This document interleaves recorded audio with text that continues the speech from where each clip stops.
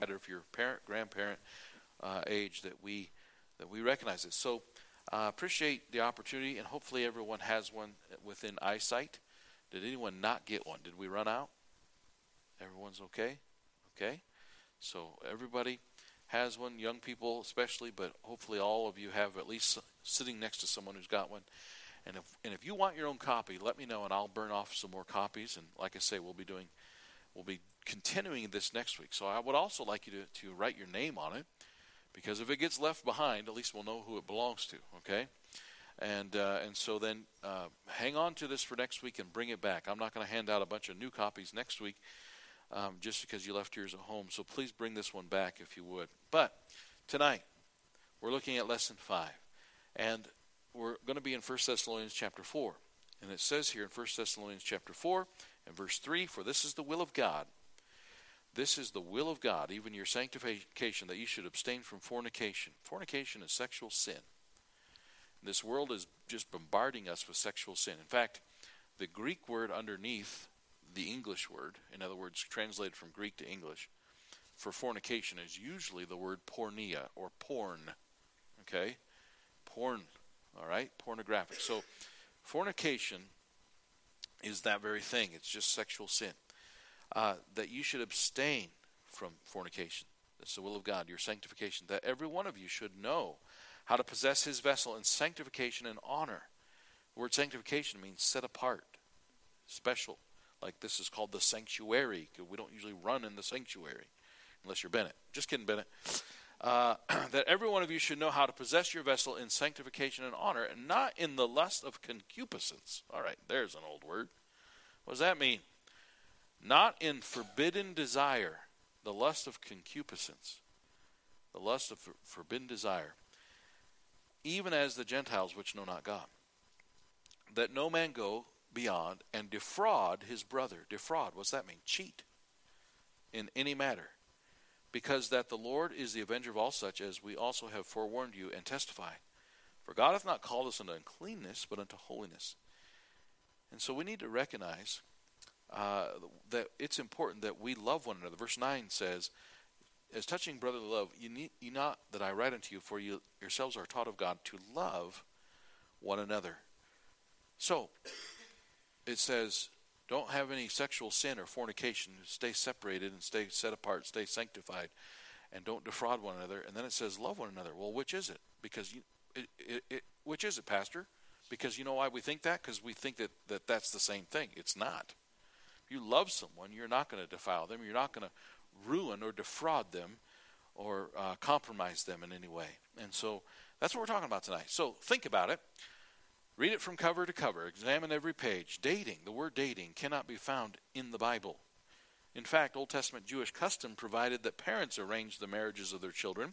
And in other instances, Bible characters met in other ways, fell in love, and then married. But none of them ever, quote unquote, dated. The term dating has come into use only in the past 100 years as the accepted term of courtship in Western culture. Prior to that time, a young man would come calling or courting, quote unquote. Whether we choose to call it dating or courtship or something else, the Bible principles and values must determine our rule for practice. It's not so important that we call it dating or not call it dating. It's just that the world's idea of dating is not what we're talking about tonight. Particularly since 1940. In the 40s, the dating standards of teens have gradually become more and more lenient. The increasing mobility of our society has made it easier for teens to escape the view and control of parents. Johnny, who once came calling to sit in the parlor with his sweetheart while Mom peeped in from the kitchen, can now sweep his sweetheart away in his car, far from the view of her nosy parents. With the rise of technology since the 1990s, dating has moved to the palm of our hand, where it is brokered through websites and private text messages and are exchanged at the touch of a screen. Obviously, many practices associated with modern dating clearly ignore Bible principles. Because of this, dating has gained a bad name with many Christian parents, preachers, and youth pastors. So a lot of guys and a lot of people in the Christian world don't like to call it dating because the world has a different definition. Finally, many Christian parents have lowered their standards to non-Christian levels or simply set no standards at all. Now more than ever, it is important for Christian teens to set strong biblical standards for dating and courtship. And when should you do this? can I just say right now, you should do it now, not after you just start liking somebody. You should draw your lines and your standards and your understanding from the Bible now. You should do it before you ever actually go out on a date, quote unquote. You should recognize, what does the Bible say that I should be doing? And so that's what we're going to be talking about. We're going to spend 2 weeks talking about it. It's very important. The definitions of dating. A date is generally defined as a trip. If you're out the same page as I am, a trip, an activity, or other social event attended with a member of the opposite sex. Most teens confine dating to only certain situations or types of activities. And so we need to recognize the importance of what is it, and when you say go on a date. And we'll talk about this, and I don't want to get too far ahead of myself, but I'd like you to turn. I think I'm done in 1 Thessalonians, so let's go to 1 Corinthians chapter number 7. 1 Corinthians chapter 7 in verse 1. Now concerning the things whereof you wrote unto me, it is good for a man not to touch a woman, nevertheless to avoid fornication. Remember, there's that word again. To avoid sexual sin. Let every man have his own wife, and let every woman have her own husband. And so it's not that God's against physical contact, but God set up something called marriage for that to happen. That's what God's saying here. To avoid fornication, let every man have his own wife, and let every woman have her own. See, husbands and wives aren't committing fornication. Let the husband render unto the wife due benevolence, and likewise also the wife unto the husband. And the wife hath not power over her own body, but the husband. And likewise also the husband hath not power over his own body, but the wife. Defraud, there's that word again. Defraud you not one the other, except it be with consent for a time, that ye may give yourselves to fasting and prayer, and come together again, that Satan tempt you not for your incontinency. It's saying, if you decide, because of a godly reason of fasting and prayer or whatever, with consent, to be separate for a while, that's a decision you make. But it is not to be something that you defraud one another with. I suppose, because I've heard it much, that many couples will use this against one another and defraud one another on purpose and hold it over their head or something. That's wrong. And of course, I know that there's a lot of marriage issues and breakdowns and things that happen, but it ought not be. And God's design for marriage is honorable. And Hebrews 13 says, the bed is honorable, but whoremongers and adulterers God will judge. But a young person who's not married, or an older person who's not married, needs to understand the proper way to conduct themselves. And back there in verse 1 and 2, it says it's good for a man not to touch a woman. Now, if we literally believe that, then we would not have handshaking time on Sundays. So obviously, when it says not to touch a woman, we understand the context is not just a handshake. It has to do with a more intimate touch, obviously. Now, we read a minute ago about the 1940s, and that might seem extreme to go back that far. But really, it's at least that biblical standards and the world standards are different. And of course, Hollywood has a different standard. I would imagine even some of the cleanest shows that you watch, there's going to be kissing of some kind of non-married people. One of my favorite, in fact, my favorite Hollywood movie, and I don't have very many favorite Hollywood movies, would be It's a Wonderful Life. But even in that one, they're not following biblical standards in all areas, although compared to today's world, it's fairly clean. But you understand what I'm saying. And all of us who are married, and all of us who are, can I say it this way, experienced, we understand that this is like gunpowder and a match. There's something that God's put within us and our natural bodies and our nature that we are turned on and we are stimulated. And it is important that we understand and recognize God's safety valves. The guys were talking about the coal mines and how all these safety things that you have. Safety things are there for a reason. Sometimes they're goofy, but they're there for a reason. And God, when he puts something in the Word of God, it's not goofy.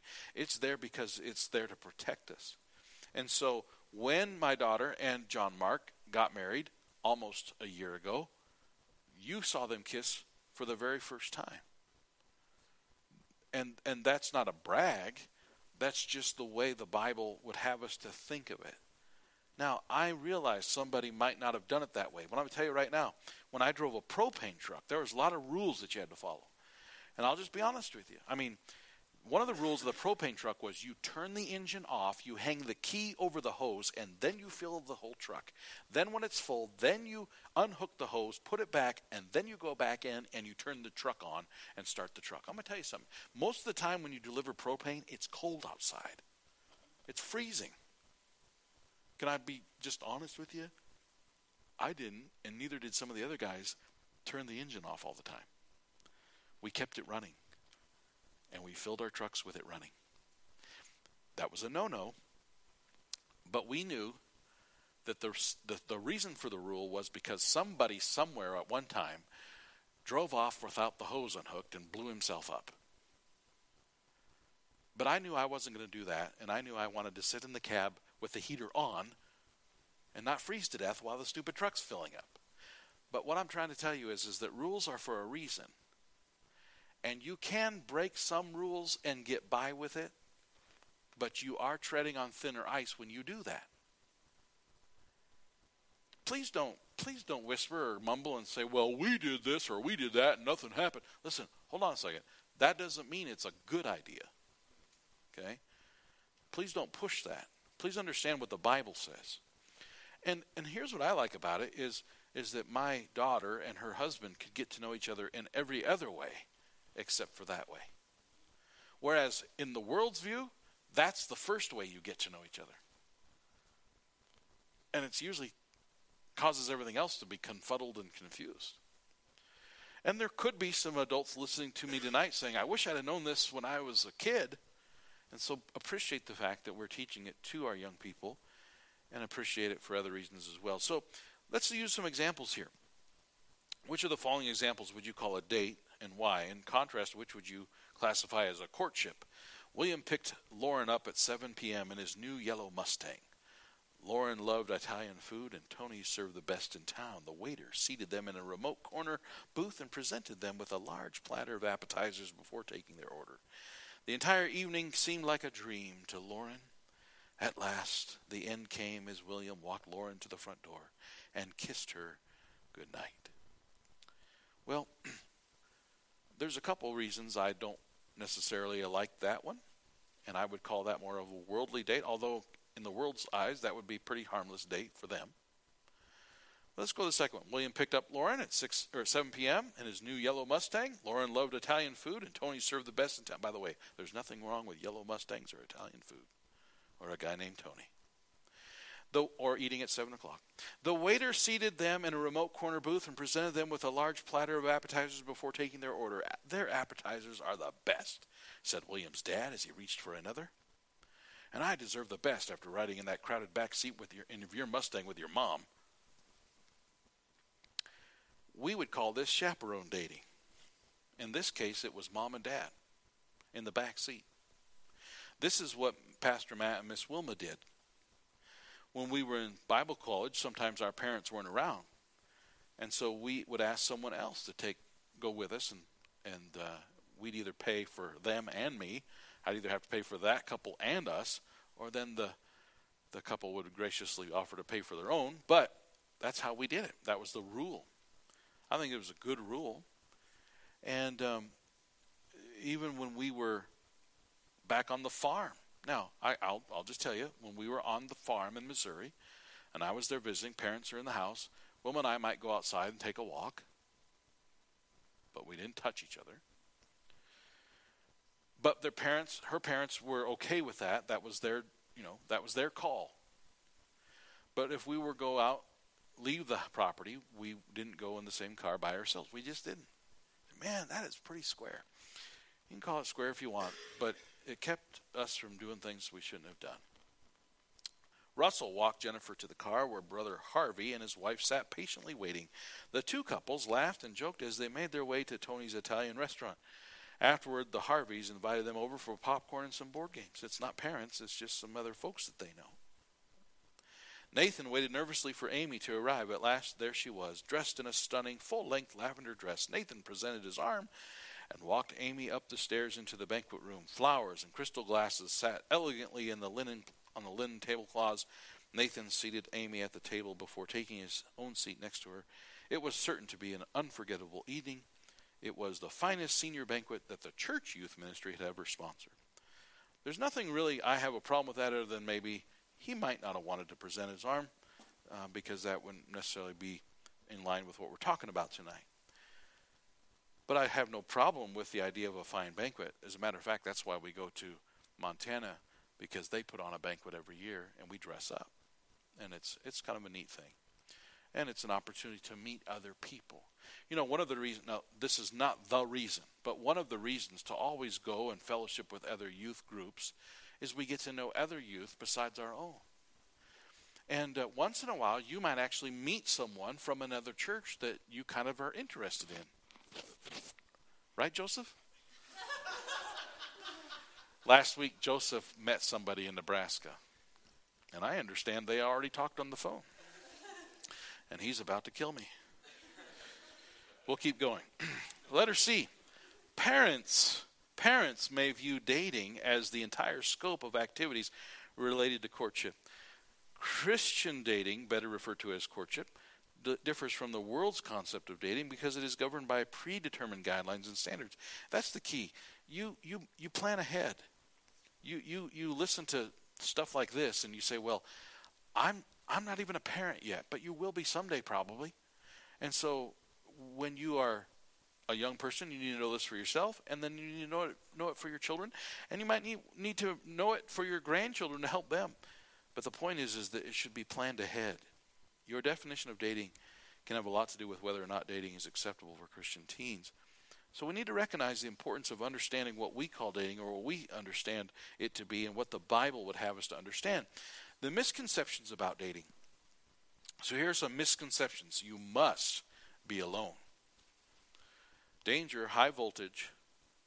I don't know the name of the song. I'm sure if I start to sing it, you'll get the tune in your head, and I don't want to do that. But there's one line in it that says something like, "I think we're alone now." And that's just the way the world would have it. And I understand. I mean, but at the same time, why do you need to be alone? Think about that. Letter B. Parents cannot be a part of your dating life. That's not a date if your parents are around. Well, that's a misconception. Their presence is a hindrance. Their approval is not necessary. Now, hold on a second. Before my daughter ever fell in love with a guy, I had to decide if that guy was even something I wanted her to be around. The world says girls fall in love with a guy and then come home and say, "Dad, I'm in love with this guy." That's the world's way of doing it. My way of doing it, according to what I understand from the Bible, is, hey, if there's a guy interested in you, you tell me. You know what I mean? He's interested in you, you tell me. And you get my approval and make sure that I'm okay with this guy. And if he doesn't want to talk to me, well, there's a red flag. And if you watch that movie, what was it, Courageous, I think it was, when the dad started to ask the boy questions, he's getting all frustrated. Well, that's the way it is today. But a young man needs to have that kind of respect. Joseph has had that respect already. Contacted this young lady's pastor because there is no father to contact. And through her pastor has made that connection. That's a good thing. That's protection for her, and it's respectful. Their approval is not necessary. How wrong it is if your parents are the last ones to find out about your relationship. And we know how that can be. Letter C. You cannot date to a church or a Christian activity. That's not a date if it's church or Christian activity. Why? D. A nice date will cost a fortune. No, it doesn't have to. If it does have to, That ought to be a real red flag. If you have to spend a lot of money to make her happy, good luck with that, pal. You're going to be doing that the rest of your life. A nice date will cost a fortune. Doesn't have to. Doesn't need to. Letter E, the guy always pays the bill. Now, normally I would agree with that. But you know what? Since we're setting up what we've set up, it wouldn't be unreasonable for parents or chaperone to help with the bill or offer to pay the whole thing. I'm going to just stop right here and say something. If you want to go on a date and you take me as a chaperone, I'll pay for it. I'm not talking to you, Mr. Spear. I'm talking to these people that aren't married yet. I'm not taking Jeff Pryor and Robin to the Alpine. They can go on their own. They can handle it. But if you are not married and you want to go on a date, I will take you and I'll pay for it. Once. Not every week. But I would be glad if you have that kind of respect and I'd be glad I'd be like, man, I'm just thankful that you would ask us to go with you, and I would be glad for you. Of course, if I think the guy's a bum, I might not go at all. But anyway, you know what I mean. All dates must be romantic and dreamy experiences. Ay, ay, ay. All dates must be romantic. Don't let the world and don't let the TV and the movies tell you what romance is. They don't really know. Don't let them tell you what love is. You can only be dating one girl or one boy at a time. Now, here's the thing. I don't think that's saying here that we're supposed to be two-timing or something like that. But the point is this: is that a lot of people, and especially young people, they're madly in love. I remember Pastor Lilly, when I was a teenage boy in Wyoming, Pastor Lilly told about his brother. He said, my brother was madly in love with his girlfriend, like a junior in high school, all the way through his senior year of high school, and like 2 weeks before graduation, boom, they had a big blow up and they broke up. He said, I was excited because I finally got to talk to my brother again. I hadn't talked to him for 2 years. But they just sit on the porch and stare at each other and spend all this time. And then he said, and the thing was after they broke up, they never did get back together. And it was like, you wasted 2 years of your life, man. The point is this, is that everybody thinks they're madly in love and they can't see the whole story because they won't see the whole story. They can only see one side. Learn to get to know everybody. Learn to have friends rather than just zeroing in on one person. And take it easy and take it slow. And it's okay if you're 25 years old. Isn't it, Joseph? It's okay. Because somebody out there might just be 25 years old too. It's okay. Caleb texted me yesterday. I am in trouble with Caleb now too. He texted me yesterday. He said, Joseph called me Sunday. And then he sent this picture, and it shows this picture of these two little kids madly in love, and this other kid over here cramming his face full of food. And it says, everybody's madly in love, and I'm over here like...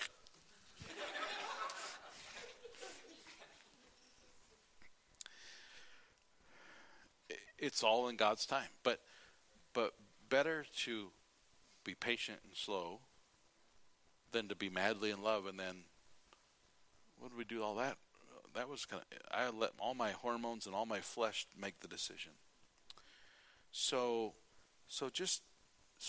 don't be, I don't want to say date around because that doesn't sound right, but get to know everyone and not get just locked in on one person, especially as teenagers.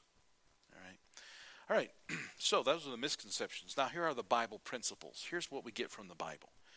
Principle number 1, mom and dad must approve. Mom and dad must approve. If mom and dad don't approve, it ought to be a deal breaker. God, the Heavenly Father, arranged the very first marriage. Genesis chapter 2 tells us that God was the parents. God was the parent of Adam and Eve. All right? They didn't have parents. God was their parent.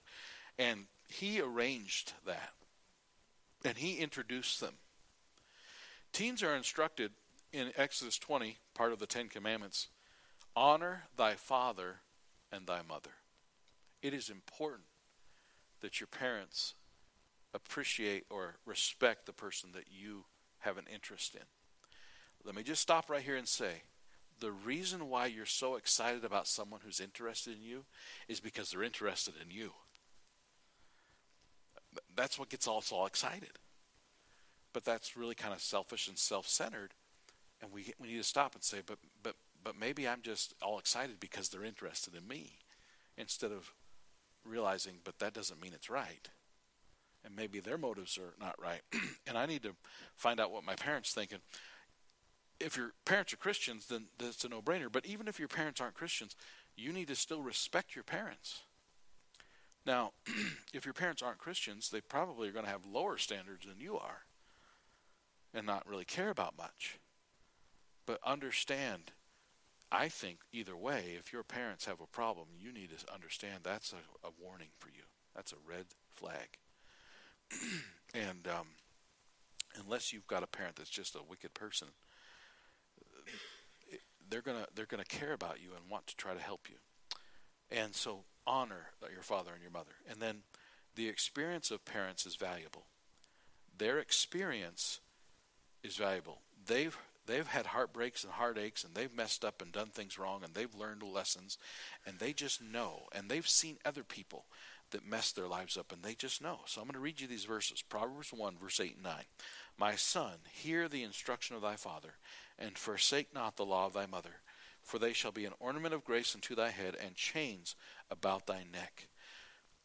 My son, I want you to listen to what I'm saying. Chapter 6 and verse 20. My son, keep thy father's commandment, and forsake not the law of thy mother. Bind them continually upon thine heart, and tie them about thy neck. I appreciate our daughter. She's the only one of our children that have gotten married. I appreciate our daughter having a respect for me and what I want. And she would bounce everything off of me from, off of me to make sure it was okay with me before she did. As a matter of fact, the Sunday before she got married on a Friday. The Sunday night that she got married, before she got married, I taught on the traditional things that we do in a marriage, in a wedding. And I talked about the veil and how the veil actually has a symbolic meaning. And I'm a guy. I have no idea that this is the case, but apparently in most weddings now, women don't wear the veil over their face. They just walk in with the veil flipped over, or it's just a fake veil. How many of you knew that? I had no idea. So anyway, and I think it's for the photo op thing. I don't know. I'm not sure. But anyway, so I mentioned about the veil and how that, there's even symbolism in the groom lifting the veil and all that. So that Sunday night after church, Hannah said, Dad, my veil doesn't flip over. And you just taught that. I said, well, can you get another veil? And she went on Amazon and bought a different veil and didn't wear the one she had planned to wear. And nobody knows that until now.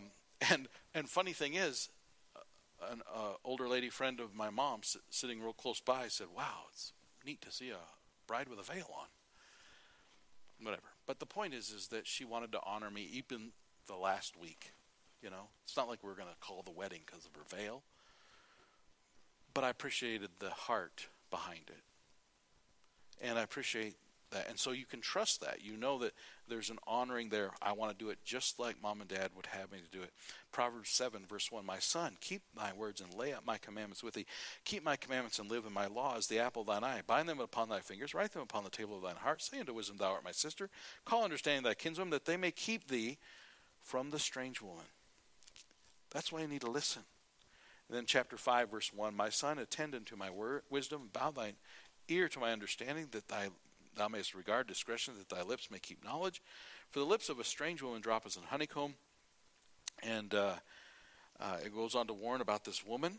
And so it says, verse 7, hear me now, therefore, O ye children, depart not from the words of my mouth. So lots of places where you see where Proverbs is saying, listen to your parents. Listen to the wisdom of your parents. Let your parents tell you things that you might not think are a big deal or whatever.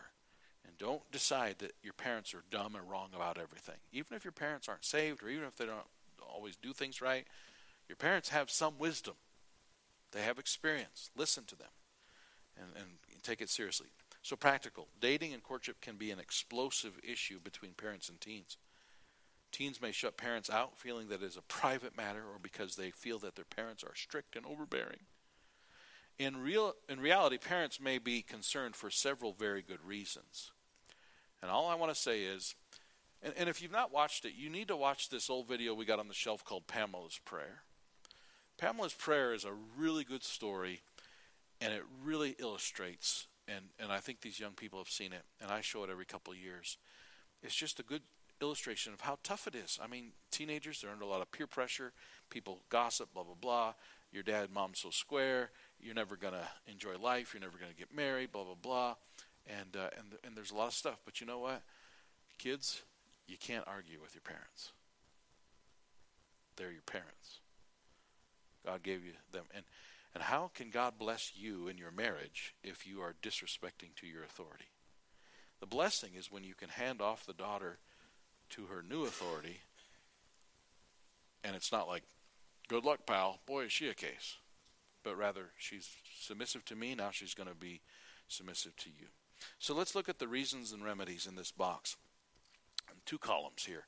Mistrust, reasons. Your previous actions have destroyed their trust and confidence in your character. Trust must be earned. Once it has lost, it's difficult to regain. The reason why your parents might not trust you is because they have reason to not trust you. You destroyed their trust. So what's the remedy? Keep your word. Make your bed. Take care of your responsibilities. Do your chores. Obey. Keep your word. Honor the wishes of your parents even when they are not looking. Don't live a secret life. Keep your actions, your attitudes, and your activities out in the open. Man, I tell you what, you want your parents to treat you like they can trust you? Prove that they can trust you. Stop using well, my mom, she's grumpy sometimes. That doesn't mean that you're allowed to be grumpy. Well, my dad's not perfect. That doesn't mean you're allowed to not do your chores. Do your job. They'll trust you. And keep your word. Don't lie. Don't be dishonest and secretive. They know the danger of sexual impurity. Let's face it, hormones are not new. Parents know how easily even a good kid can fall into immorality. They may trust you, but not your hormones. And like somebody said, it's not that I don't trust my kid, I just don't trust the devil. Never give your parents reason to doubt your intentions. Avoid questionable actions and situations, and never arrange secret meetings with a girl or boyfriend. And by all means, don't trust your sinful flesh. Beware of your own nature. Beware. You might think you're strong, but the Bible says, take heed lest you fall. They know the danger of injury because of their love for you. Parents can't help being concerned about your safety when you are away from them. They're concerned. They're worried. What is she doing? What's he doing while I'm not around? If your parents seem overly concerned, try letting them know your plans before going places. Phoning to tell them where you are. Or coming home earlier than you had to be home. Earlier than the curfew. Show some responsibility. And not just because you're trying to get away with something later, but just as respectful. All right? And then also in the box, they are afraid of losing you. I want you to listen to this. Up until now, they have been your closest earthly companions.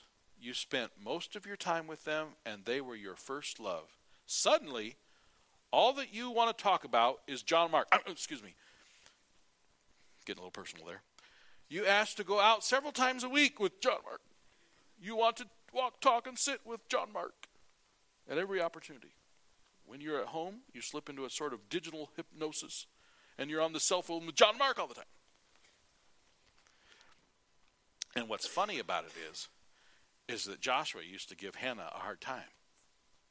Now we're giving Joshua a hard time because he's starting to get into a digital hypnosis too. He likes somebody, I don't know who it is, but he likes somebody. But the point is that your parents spend a lot of time and money on you. Not just because you're an investment, but because they love you. And so don't forget that it's hard for them to see you start to like somebody else. It's not easy for them to see you start to like some other guy besides Dad. But you know what? That does happen. So don't throw your parents away just because you have a boyfriend or girlfriend.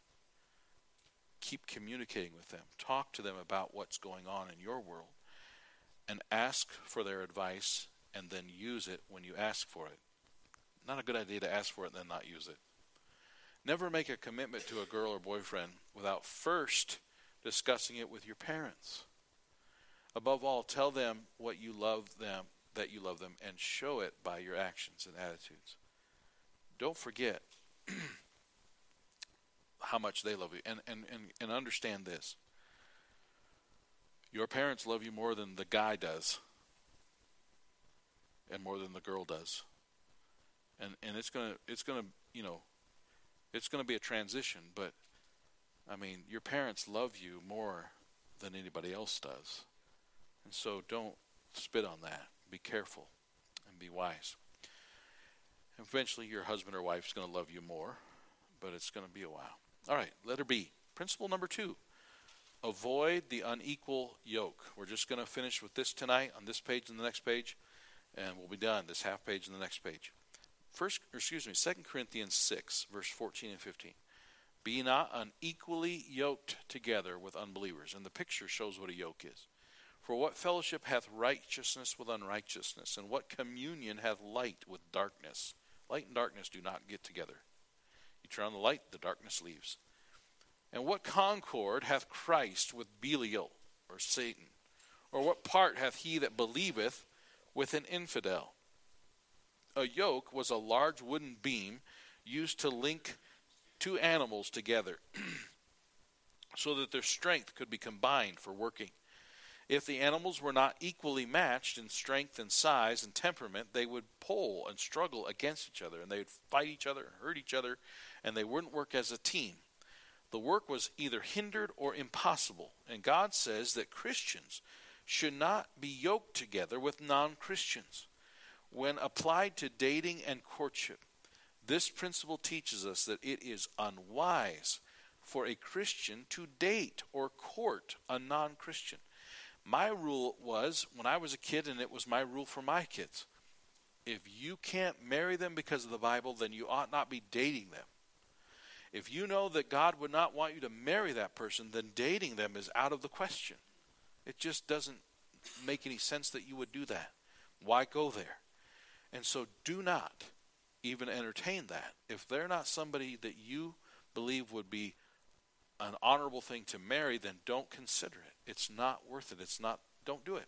And don't be unequally yoked. That's the big thing. Don't raise your hand, but on Sunday, you probably have seen a single woman or a single man. They're not really single, but they come to church by themselves. And you know what sometimes the reason is? Not all the case, but you know what sometimes the reason is? They married an unsaved person. I've had people say to me, I knew better, but I didn't listen to what I knew. And my spouse is still not saved. And so they can't be in church as much as they'd like to be because the spouse doesn't want them to be. And they can't do nearly as much as they would like to do because the spouse is not interested. Or maybe even doesn't want them to come. And I'll say this. You might look around and say, but so-and-so got saved, and so-and-so. So, I mean, surely I could marry this guy and then he could get saved. That's not usually how it works. Usually God has a lot more grace for the person who didn't know better than the one who disobeyed what they knew. My parents didn't know. My mom got saved at Vacation Bible School at a different church than she normally went to. She went to a dead, lousy community church. She got saved at a Baptist church at a Vacation Bible School. But that's all she knew is she got saved. So when my mom met my dad, they got married. He wasn't saved. But God had mercy and grace on their lives, and he got saved. And that's a gracious thing. That's just a mercy. But there are a lot of people who just ignore what they should know and marry the wrong person and ignore all the warnings and all the rules and everything. and God doesn't have the same grace for that person. And all I can say is it's a heartbreak. And don't be that person. You don't need to. Those of you who aren't married, you don't need to go down that road. So let's finish by talking about this equal yoke. Man was created as three-part being, body, soul, spirit. So you got a Christian boy and a Christian girl. Christian boy, physical body. Christian girl, physical body, equal yoke. Christian boy, soul, mental, equal yoke. Girl, soul, mental, spiritual, equal yoke. All right, they're both Christian. We have a video in our library called One Blood. It's about one race. Humankind is all one race. There isn't the white race and the black race. There's just one race. It's called the human race. When I was a kid, I was taught in churches, and I was taught and led to believe that black people should not marry white people. White people should not marry black people. I love that video because it says the only type of person that should not marry another person is a saved person marrying an unsaved person. Skin color has nothing to do with it. And that video in the library is worth your time to watch.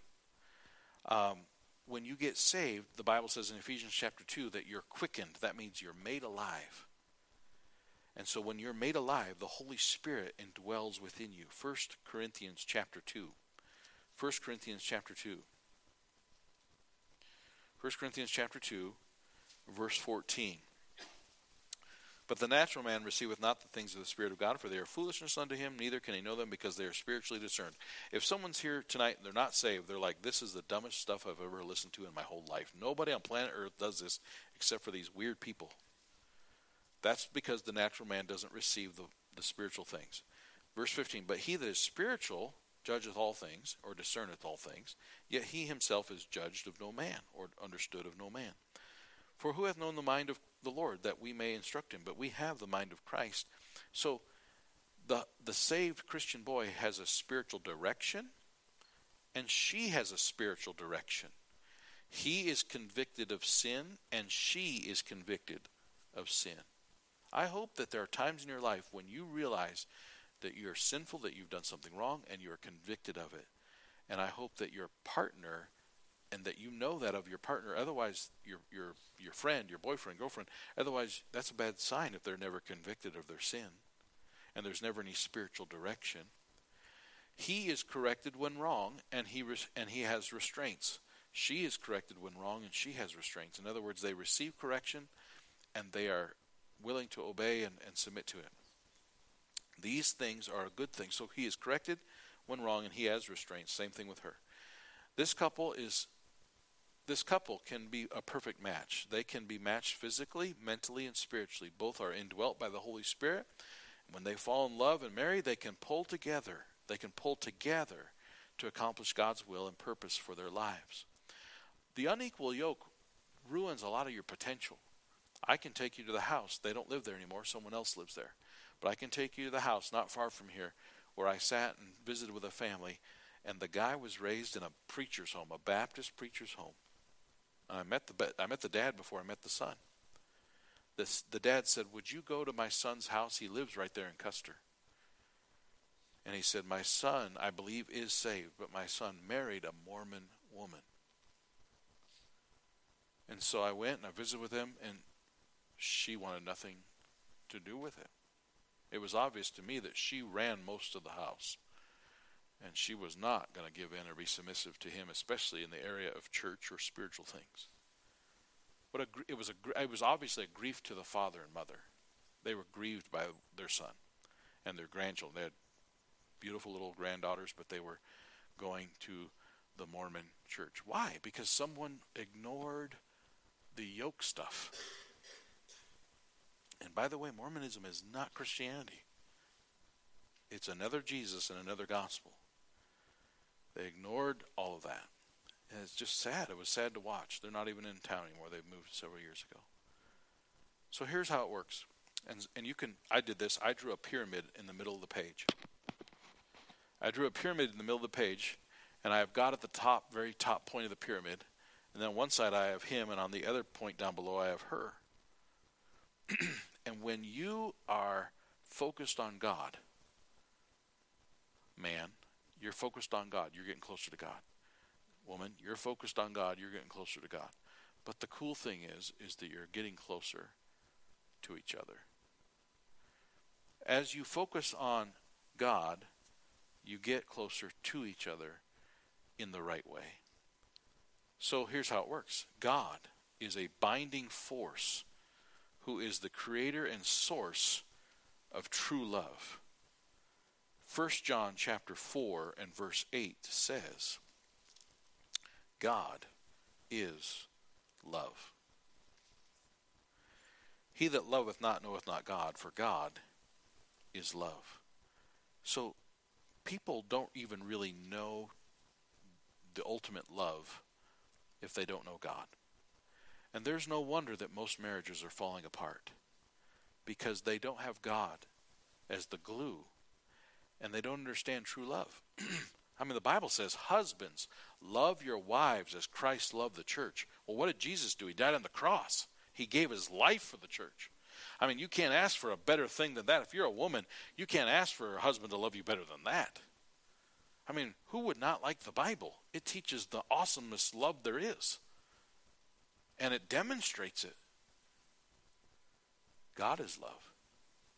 I know there are people who loved one another and they demonstrated a true love for one another. And maybe they had a godly principle in their life they didn't even realize without knowing the Bible. But the point is that God is love. And you can't truly be satisfied until you get to know God. And so think of that pyramid. So the Christian boy is dedicated in seeking God's will. All right? The Christian boy, the Christian young man, maybe he's 25 years old. Maybe his pastor said, you know what, Joseph, I think you should go to a bus conference and learn more about Sunday school, buses, and working with children. And you're going to have to take off a couple days of work to do it, but I think it'd be worth it for you to go. And Josh and Sam and Daniel could go too. And so this young Christian boy named Joseph, he listens to his pastor, and so he just goes. Meanwhile, there's this Christian girl, all right? And she's at the church where they're hosting this bus conference, and she's dedicated in seeking God's will too. Am I pushing this a little too much? Am I getting a little far down the road here? Should we just go ahead and set a date on a calendar? No, I sure hope she never watches any of our stuff. She got scared. Man, their pastor's nuts. But just the illustration, though, it's humorous. But the point is that how awesome is it when you meet someone and you're both kind of focused on God, but you run into each other. That's just awesome. That's the way it should be. And the closer they get to God, the closer they get to each other. Years ago, we were babysitting this little 2-year-old girl. Her mom, the little girl mom, was having a Christmas party at her workplace. And so it was December, and it was snowy. And when the mom finally came back, it was the mom and dad together. Or supposed to be mom and dad, but I think it was just the mom. And when she came back to pick up the girl, she got stuck in our road. And so we had to go down there and help pull her, push her out, finally get her out. And she came, and she was just a mess. She was a basket case, emotional, crying, blah, blah, blah. And she's sitting at our kitchen table, and she's just sobbing. And I don't even know this person. I just know that we're watching her little girl. And I'm like, it must have been a really bad Christmas party, I mean, what'd you do, get a bad gift? I don't get it. I mean, it's just, well, what happened is that at the Christmas party, she found out that her husband had been fooling around and defrauding and cheating her. So it just just broke her heart, and just, ugh. And so she's sitting at my table just sobbing and making a pool of tears on the table.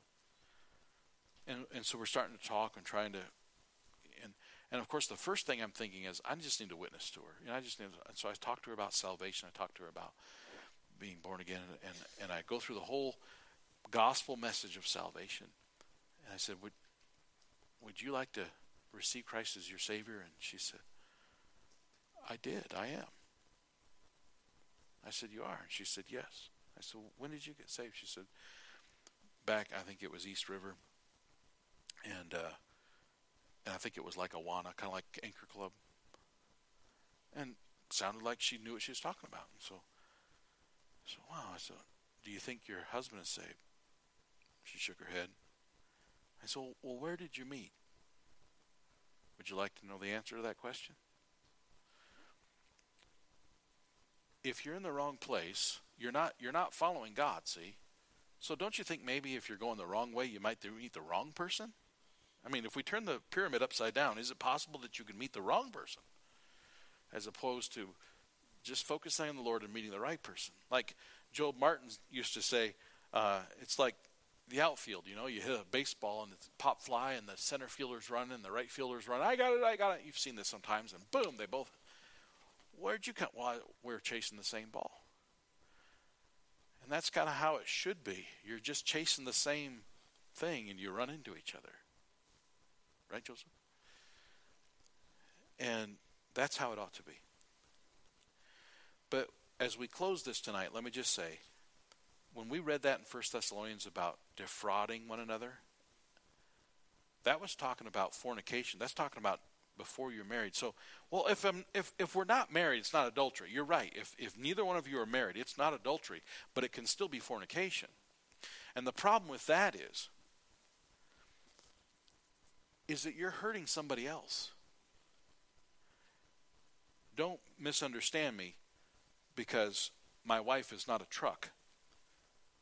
But I don't want to have a wife that's been used and has miles on the odometer. Sometimes I've never bought a brand new car. I've never bought a brand new vehicle. But I have had one that was a rental.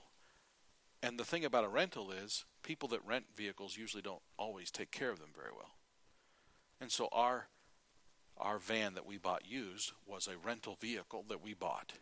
And it had a cigarette burn right in the center seat of the seat there. It had some marks of use. But for a rental, it wasn't in bad shape. But boy, sometimes you can tell someone did not take care of this thing. But either way, you feel like someone kind of cheated me a little bit because they burnt a hole in the seat. And there's nothing like feeling defrauded when you find out that your spouse isn't a virgin on your wedding day. You feel cheated. You feel like somebody else defrauded you.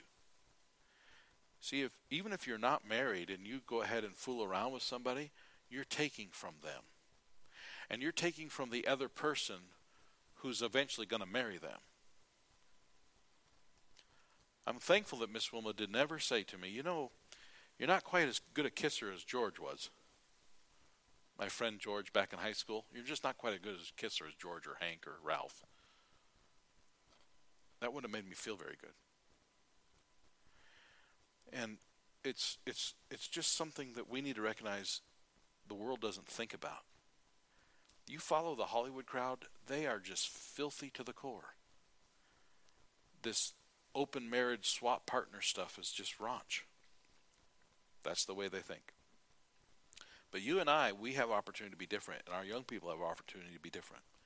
So the box says, Brandon stood calmly as the three girls turned and walked away. Why do you do that, Brandon? You just let those three beautiful girls slip through your fingers. You could have had your pick, man, said Patrick. No thanks, replied Brandon. None of those girls are born-again Christians. Why should I settle for second best when I can pray and God will give me a Christian girl? And when we say Christian, don't just settle with the fact that they say they're a Christian. Because even if you are both saved, if one of you is spiritually mature and one of you is not, that's really going to be an unequal yoke as well until they grow up. So be careful.